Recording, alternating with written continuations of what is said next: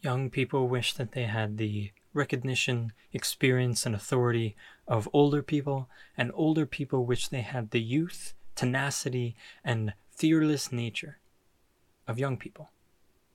Neither one can really have what the other has, and yet both have to exist in a world together, and both have to, quite commonly, work hand in hand. And not just work, but live, communicate, speak, engage. As a young person, I could only speak to my half of the equation, and that is that there's something of a paradox of what it means to be young and still wish to speak about life.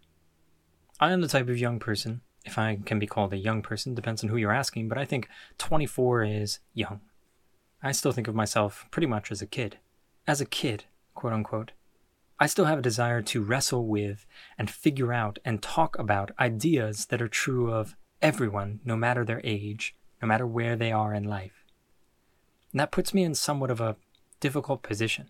Because you see, obviously, I wish that I had 30, 40 more years of experience of thinking, of reading, of writing, of working through all of these different things that I talk about before I could talk about them, because I would have such a better position. I would have such a better understood opinion. I would have such a better understanding of what has already been said.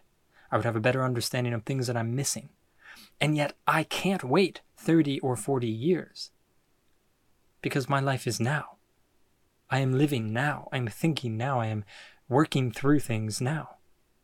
I don't think I'm alone in this sensation as a young person, regardless of what you think young is. Most people alive are always going to have people who are wiser, older, more experienced, more articulate than they are in life. Therefore, almost all of us are young by some definition. Therefore, this applies to all of us, this idea that how do we speak now about something we know we are not the expert in? We know there are others who know more than us. We know there are others who have said it better than us. We know that we ourselves, in a matter of years, months, even weeks sometimes, will understand something better than we do now. And yet we can't wait. We have to speak now. We have to try now, because if we keep waiting, before we know it, now will be the last moment that we have to do anything, and our death will come. I think this is coming strongly from who I am as a person and what my personality is, so take this with a grain of salt, but I would rather touch the stove now and feel that it's hot than wonder if it's hot for years before finally touching it or never touching it at all. To put it another way,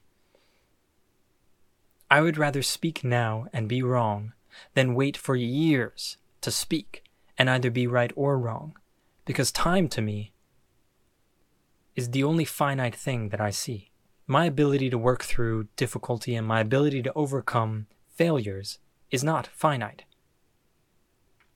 If I mess up, if I say something that turns out not to be true, I can deal with that. But if I never speak at all, I can't deal with that. There's nothing to be dealt with. Life comes to an end, and nothing ever happened. This is only one way of thinking about this idea of the young thinker, the young leader's paradox. The idea that there will always be a point in the future when you could say it better, when you could explain it better, when you would understand better. But you can't wait for that point. You have to speak now. You have to think now. You have to try now. I think that the key to this is to move forward with humility, and you do this by understanding that you are, in fact, less knowledgeable, less articulate, less experienced than pretty much everyone above you, everyone you can think of, and yet you still have to speak, and therefore do it with humility. Do it with an awareness of who you are, and a respect for who you will be. And 2, curiosity. So 1, you have to maintain an open mind. You cannot think that you have discovered the truth. I cannot think that I always will know the answer. And this is the way that you can proceed with confidence and with a bit of what others might deem recklessness as far as the articulation of ideas that you yourself don't fully yet understand. This is how you proceed in this manner. With curiosity and open-mindedness, understanding that there are things that you don't understand and therefore you must listen. You must pay attention to critiques. You must pay attention to pushback. And 2, humility. But these 2 things must be combined with your confidence and your courage to speak in the first place. And these 3 things together, I think, are what takes a young person forward, being as careful as they can be not to hurt anyone around them, while also being confident enough to venture into areas that they themselves will wish they had ventured into sooner in a matter of years when they grow older, quote unquote.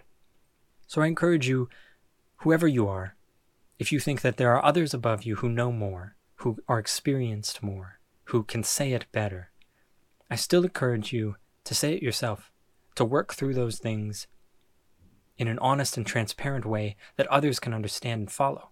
1, you might inspire someone.